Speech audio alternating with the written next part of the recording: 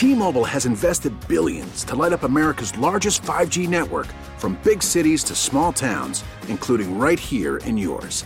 And great coverage is just the beginning. Right now, families and small businesses can save up to 20% versus AT&T and Verizon when they switch. Visit your local T-Mobile store today.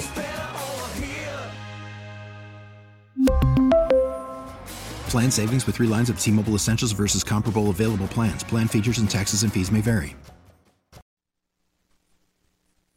It is 79 degrees in the Twin Cities. Now, I am not one to gloat. It's not me, no. But sometimes I do like to gloat.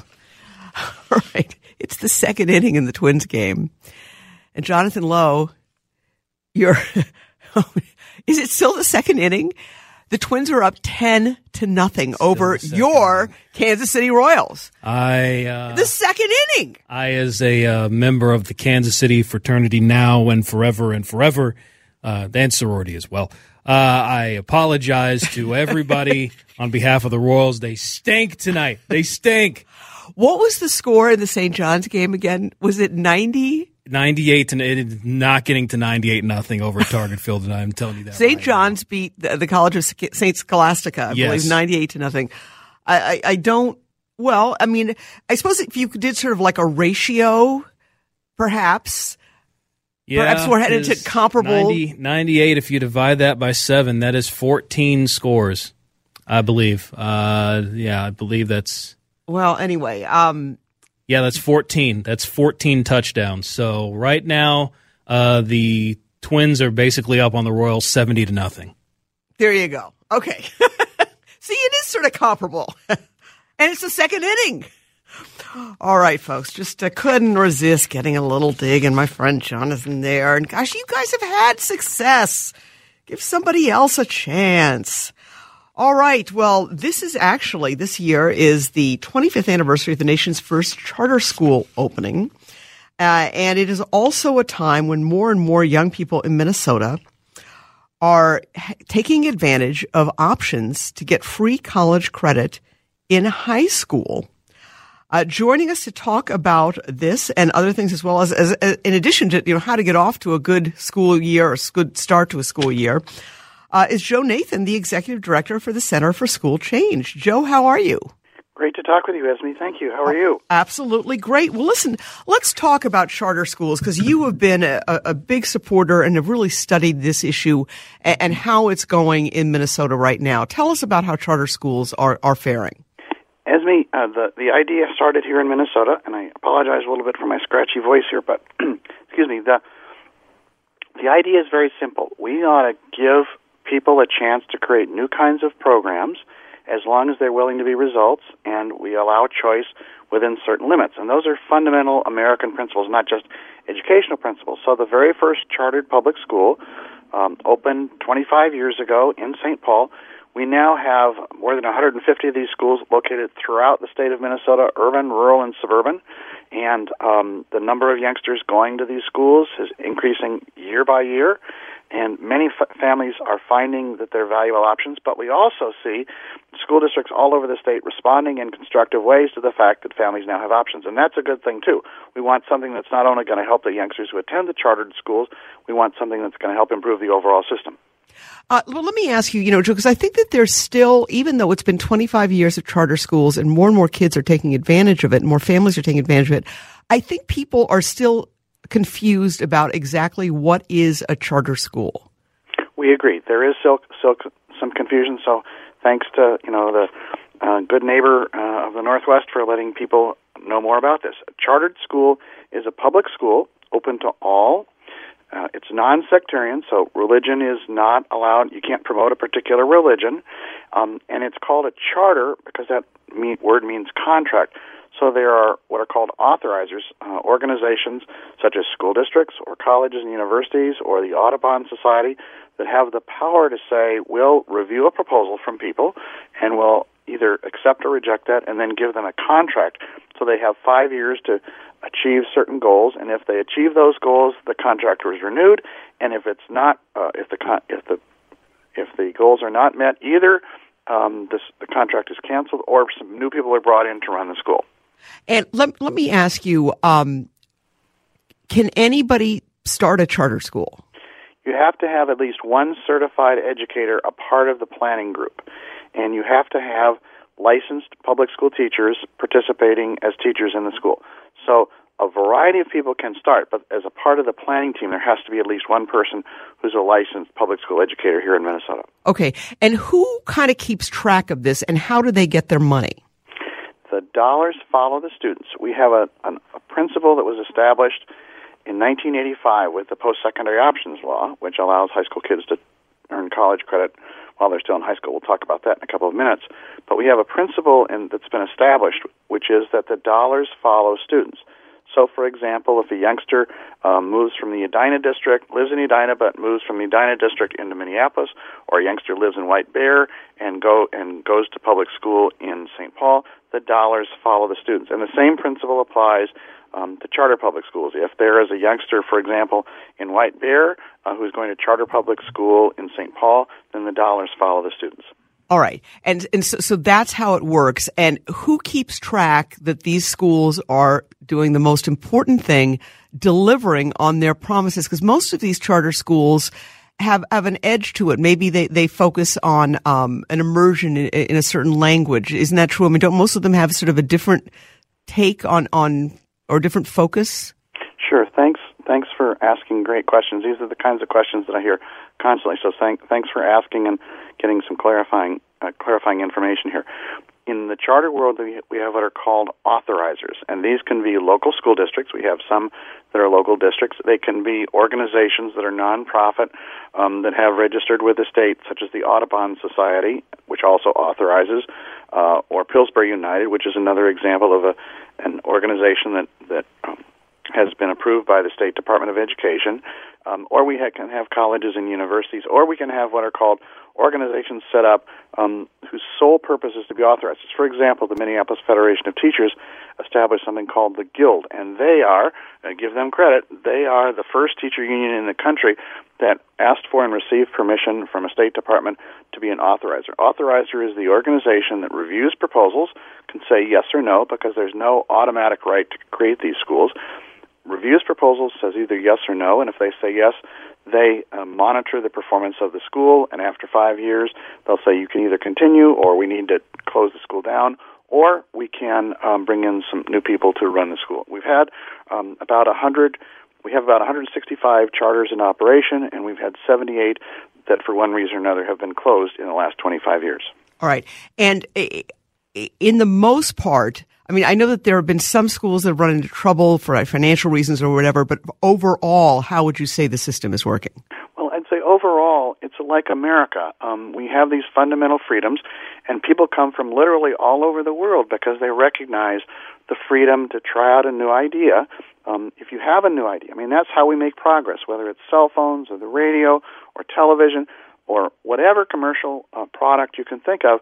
We are here where we are in America because one of the fundamental freedoms has been to say, I think I have an idea about how to do something better, so I can do that as long as I'm willing to be responsible for results and as long as I operate within certain principles. So overall, the chartering idea is doing really well. We have a number of innovations which we can talk about. We have the Midwest's first Montessori junior senior high school. We have a new way of operating for teachers where teachers literally can run a school. They can be the majority of board of directors in a school, so we call that a teacher-led school.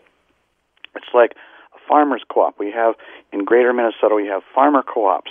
They're run by run by farmers, and they organize with each other, and then they hire somebody to run the business operations, but it's the farmers who are in charge. Some medical clinics operate that way. It's the doctors who are in charge, and they hire some business people to help them run it, but they are in charge. And that same principle has been applied in public education with teacher-led schools. And now one of the nice things that's happened is that the district schools have picked up on this idea, and so union leaders and charter advocates work together, and the legislature has said, let's go ahead and have some teacher-led schools within districts. So overall, I'd say the idea is doing really well. We have some very distinctive schools, and as somebody said to me not too long ago, when you've seen one charter public school, you've seen one charter public school. So we don't really get into the idea of which is better, district or charter. It seems to me that's a little bit like saying which gets better gas mileage, rented car or leased car. It's not a really meaningful comparison. So our Center for School Change, tries to learn from the most effective schools, whether they're district or charter.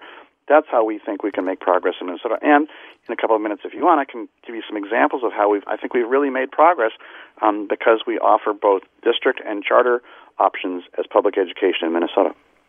All right. We're chatting with Joe Nathan. He's the director of the Center for School Change. Joe, I want to take a break because I do want to get into this, the latest in terms of getting kids. We can talk a little bit more about charter schools, but just an update on getting college credit for free when you're in high school, because with the bills for college that are coming in, it's astronomical, and this is something that more and more kids are taking advantage of. So keep it here, folks. We are chatting with Joe Nathan, the executive director for the Center for School Change. All right, folks, we are chatting with Joe Nathan, the executive director for the Center for School Change. Anything else you want to say quickly about charter schools? Because I would want to talk about this other subject because it is so important. Sure. Well, I think that you've made the key point that these are public schools open to all, non-sectarian, that are located throughout the state of Minnesota. And if people want more information, they can go to www.mncharterschools.org or they can go to centerforschoolchange.org. Both places have information about these schools, and they are located throughout the state of Minnesota. What, shifting gears here, tell us, because people may not know about this program. You've been touting it for years. How can people, it almost sounds too good to be true, how can people get college credit for free, and how often are people taking advantage of this, kids in high school? So thanks again for asking about this. This is almost too good to be true, but it is true. Starting in 1985, the Minnesota legislature adopted a law called Post-Secondary Enrollment Options, also called PSEO, that allows high school students, now starting in the 10th grade, to take courses on college campuses or online, and there's a new law that we'll talk about in just a minute about the online courses, but they can take free college courses on the college campus or online, earn simultaneously college credit, and it's free. The tuition, the books, the lab fees are free, and one of the things that's happened is in part because of these new options with the dollars following the students. High schools all over the state of Minnesota, rural, urban, suburban, virtually every high school in the state offers the opportunity for students to earn college credit for free right in the high school. It might be advanced placement, might be international baccalaureate, might be called what are called college in the schools courses. But students since 1985 have had the option, now starting in the 10th grade, actually in some places the 9th grade, to earn free college credit by either taking courses in the high school, that starts in 9th grade, or on a college campus, or via internet, and that starts in 10th grade. And it is almost too good to be true, but it is true.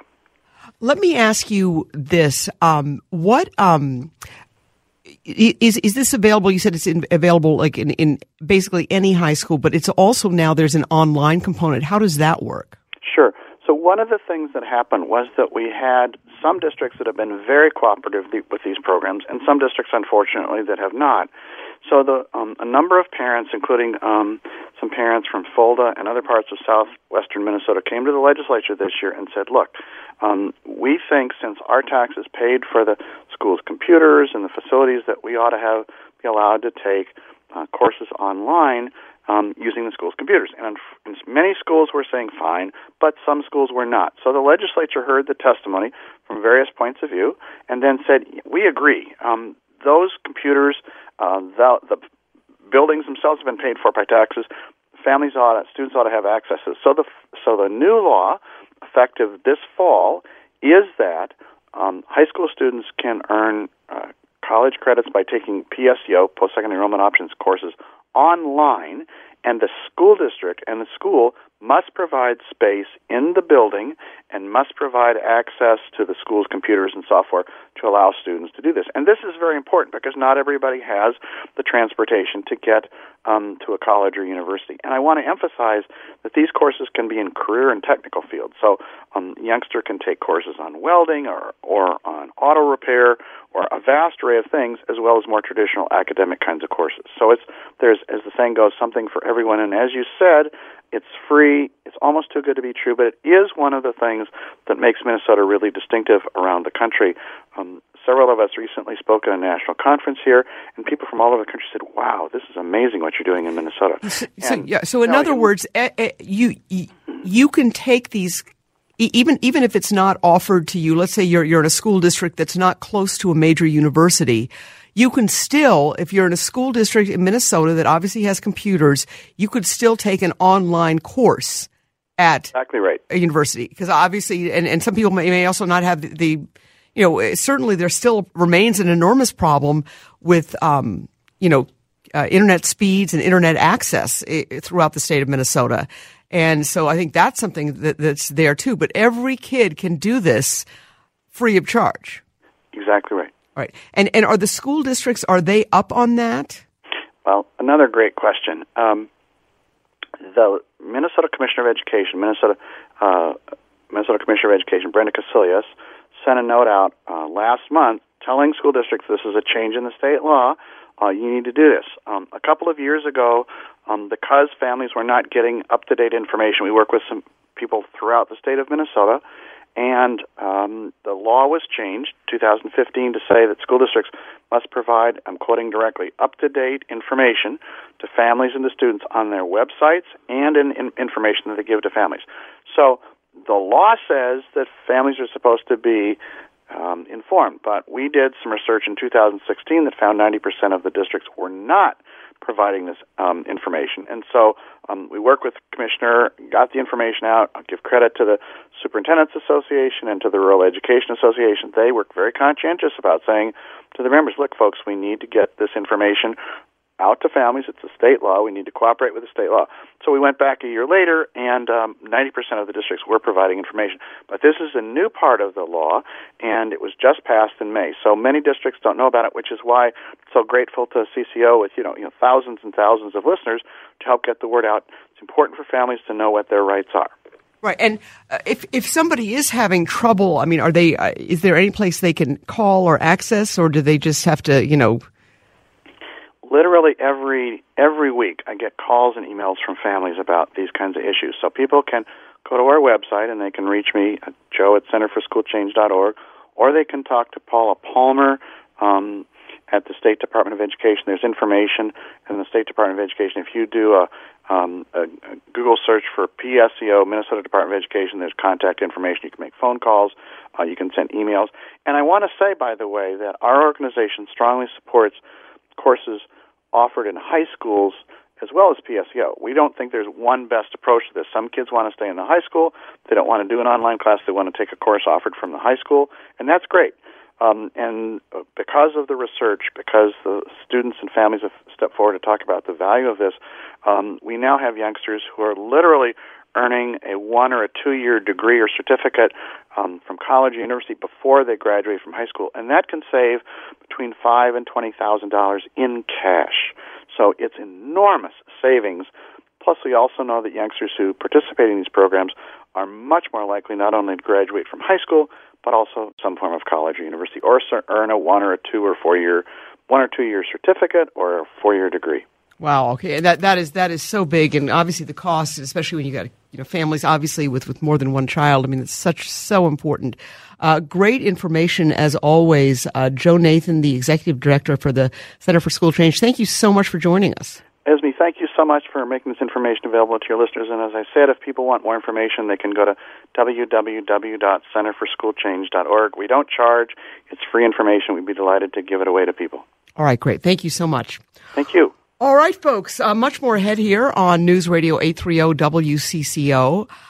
Coming up, we're going to give you some weather. Then after that, a real treat. I don't know if a lot of you folks remember a wonderful restaurant that was there for years in St. Louis Park called the Lincoln Dell. It was absolutely a treasure. And now there is the Lincoln Dell cookbook. And we're going to chat with the author of that cookbook because this was a legendary bakery and deli. The matzo ball soup was just fabulous, and there's not really anything quite like it anymore. At least in that part of the Twin Cities. So we're going to visit with the author of that cookbook coming up next. You're listening to News Radio 830 WCCO. Welcome to Play It, a new podcast network featuring radio and TV personalities talking business, sports, tech, entertainment, and more. Play it at play.it. It is 7:36 in the Twin Cities. Esme Murphy with you until 9 o'clock, and we're hoping to reach Wendy Zelkin Rosenstein, who is the author of the Lincoln Dell Cookbook. And I am just hoping that we get her because I've been looking forward to this. The Lincoln Dell was a restaurant that was for many, many years in St. Louis Park. And the granddaughter of the folks who ran the Dell has published a cookbook of the best loved recipes.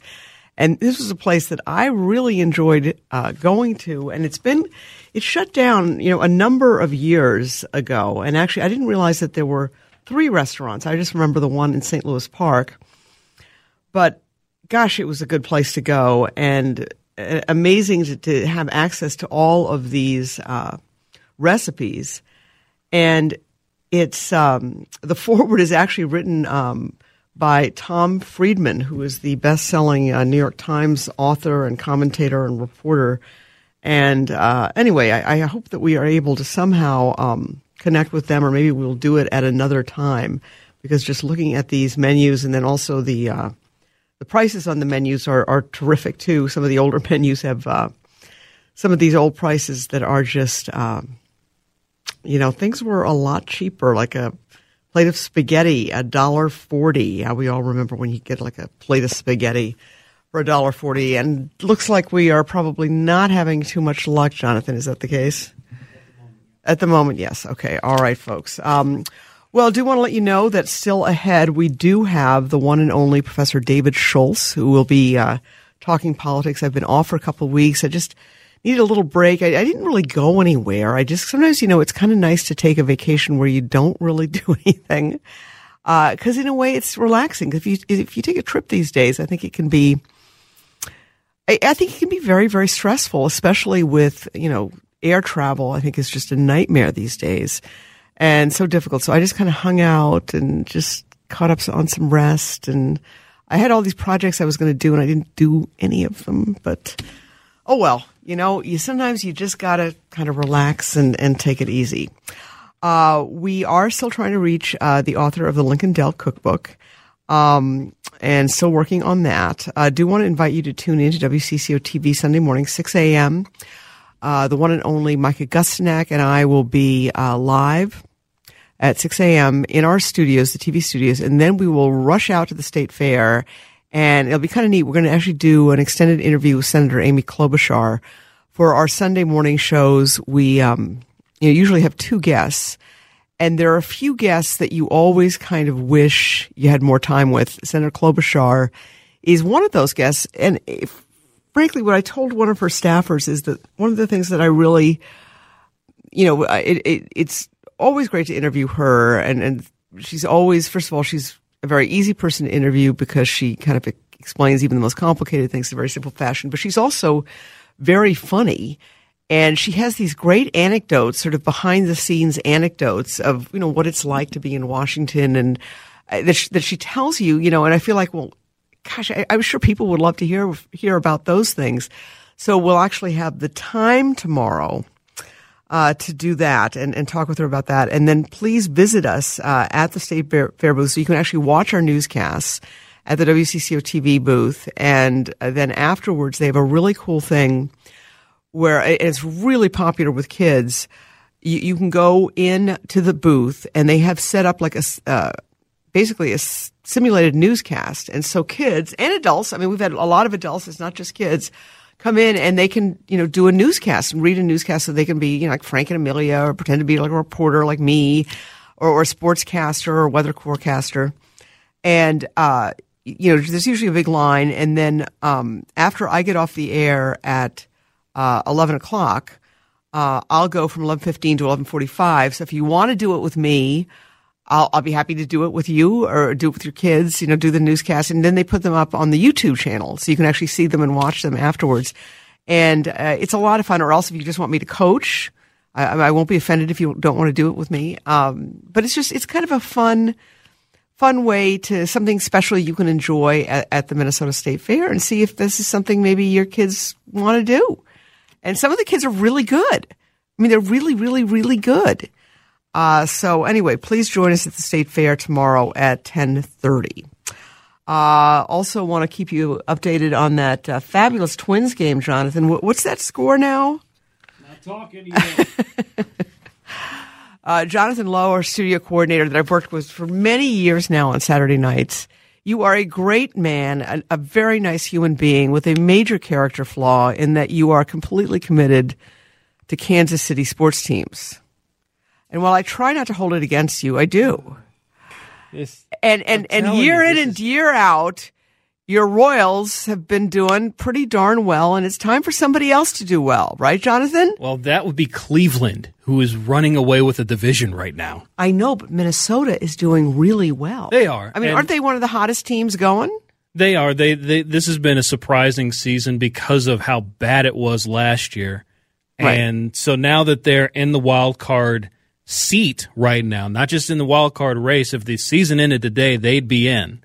So the fact are they ahead of the Yankees now? They're not ahead of the Yankees. I think they're a game back of the Yankees for the first wild card spot. But they right now the Twins own the second wild card spot, so they would be in. They would play the Yankees in New York if the season ended today. New York won today, so the Twins won't. So they'd have to play so they'd have to play the Yankees. They would, yes, and that hasn't gone so well for the Twins. For those of us who can remember the last time they were. I said this a couple weeks ago with Steve and Eric when they were on the air here.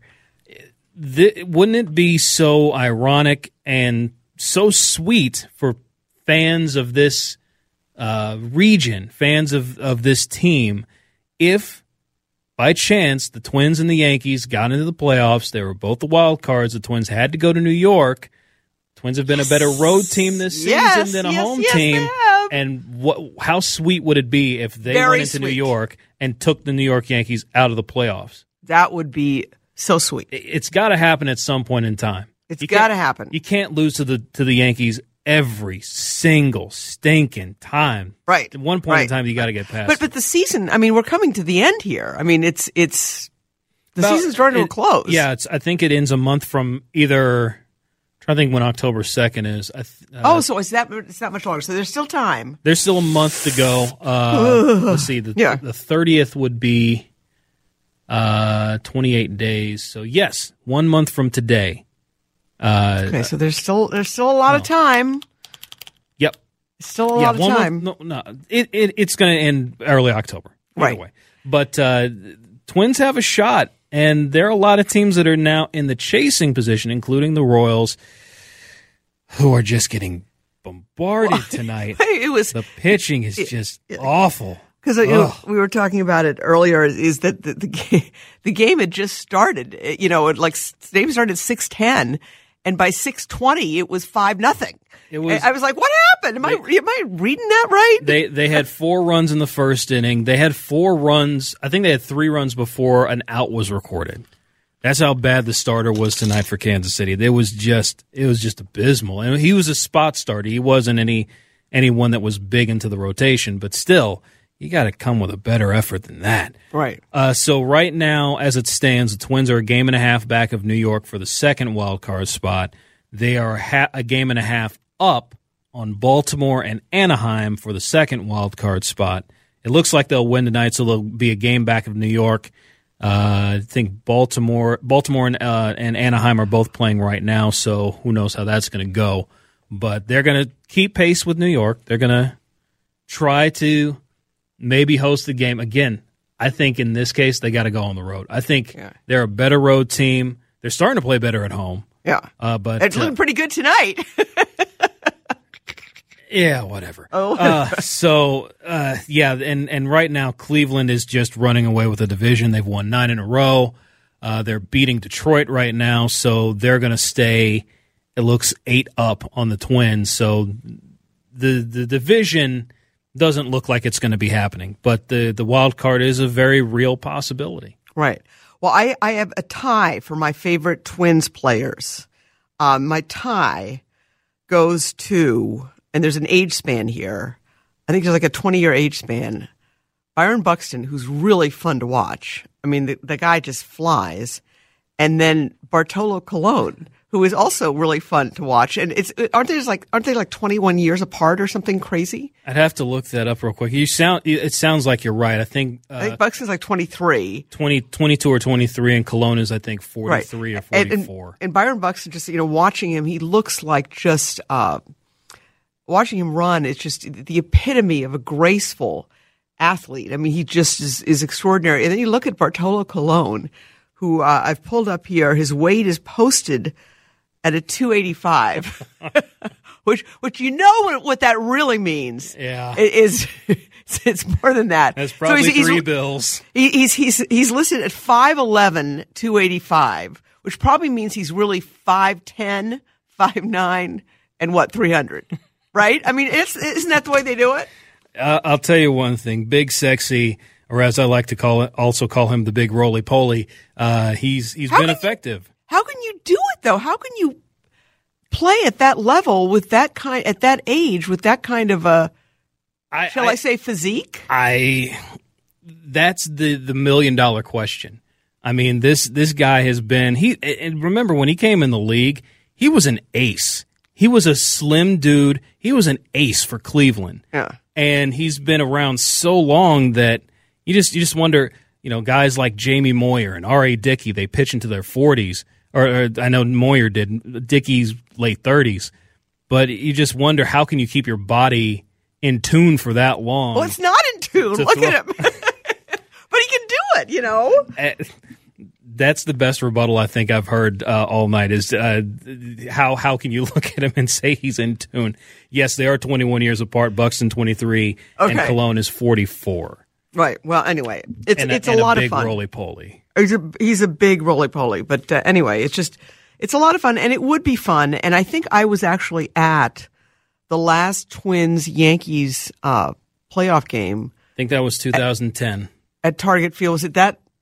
I mean, it feels like it was 100 years ago. Yeah, I think that was the last year that the Twins made the playoffs was 2010 because that was my first year here. And I do remember that. And I remember it being at Target Field. Yeah, and it was and Target Field opened up in 2010. So I believe that was the series was that series 2010. And is it would be 3 games or would it be? No, this will be a one-off. You get in, you play one wild card game. The team with the better record hosts.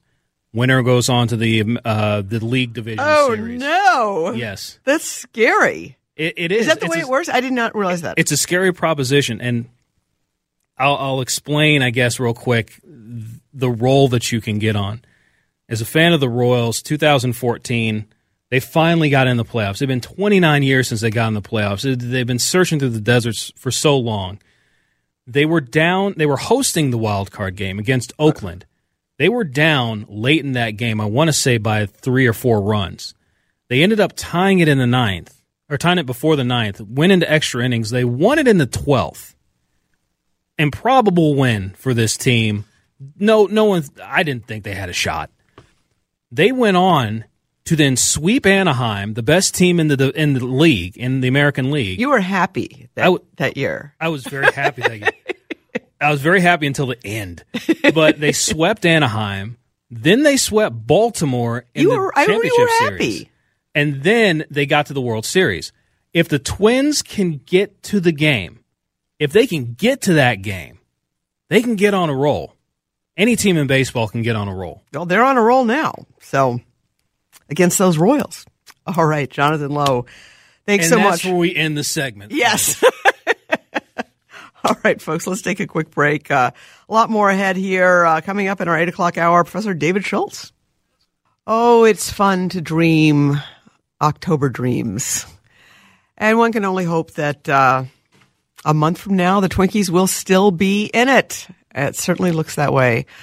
Esme Murphy, along with studio coordinator Jonathan Lowe, we will try and rebook the author of the Lincoln Dell cookbook, because I know Lincoln Dell has a lot of fans here, and this was a very, very special place for a lot of people, and a lot of people enjoyed going there. So it has great pictures of all the old menus and the cakes and the pies, and just a really kind of a fun, kind of almost scrapbook looking thing of just all kinds of great pictures. So I hope we will successfully rebook that. Coming up, of course, the one and only Professor David Schultz of Hamline University. So much to talk about. Really, the dynamic with Hurricane Harvey has really changed a lot that is going on in Washington. It was just a few weeks ago that the president was talking about shutting down the government if he didn't get that wall. Well, now it seems fairly obvious that the money that would have gone to any possible wall is going to need to go to some kind of rebuilding effort. I saw, in addition to Houston, I just saw a devastating story in one newspaper that talked about all the little towns up the coast that are just practically wiped out. I mean, this thing is so big and so widespread, and some of those towns are still underwater. I mean, the floodwaters receding in Texas. Also, the president going to Texas, going to Houston today, meeting with victims. The president saying, hey, he feels that the flood relief is being very well received and is going as well as possible. Obviously, the situation is a disaster. The question is, to what extent will they rebuild? And the president, in his budget originally before this happened, there were proposals to severely cut FEMA. And this, I think, is going to need a big government response in order to help out these folks. There's really only one entity that can do it, I think. And I'll ask Professor Schultz about that. And it's got to be a big government response. And back in Sandy, it was Senator Ted Cruz of Texas who was arguing against a big government response. Well, now Senator Cruz has a very different view of things now that it is his state that is so hard hit. So we will ask and visit with Professor David Schultz on that matter. Always great to chat with him, and haven't talked to him actually in a couple of weeks since I've been off. So keep it here, folks. You are listening to News Radio 830 WCCO. T-Mobile has invested billions to light up America's largest 5G network, from big cities to small towns, including right here in yours. And great coverage is just the beginning. Right now, families and small businesses can save up to 20% versus AT&T and Verizon when they switch. Visit your local T-Mobile store today.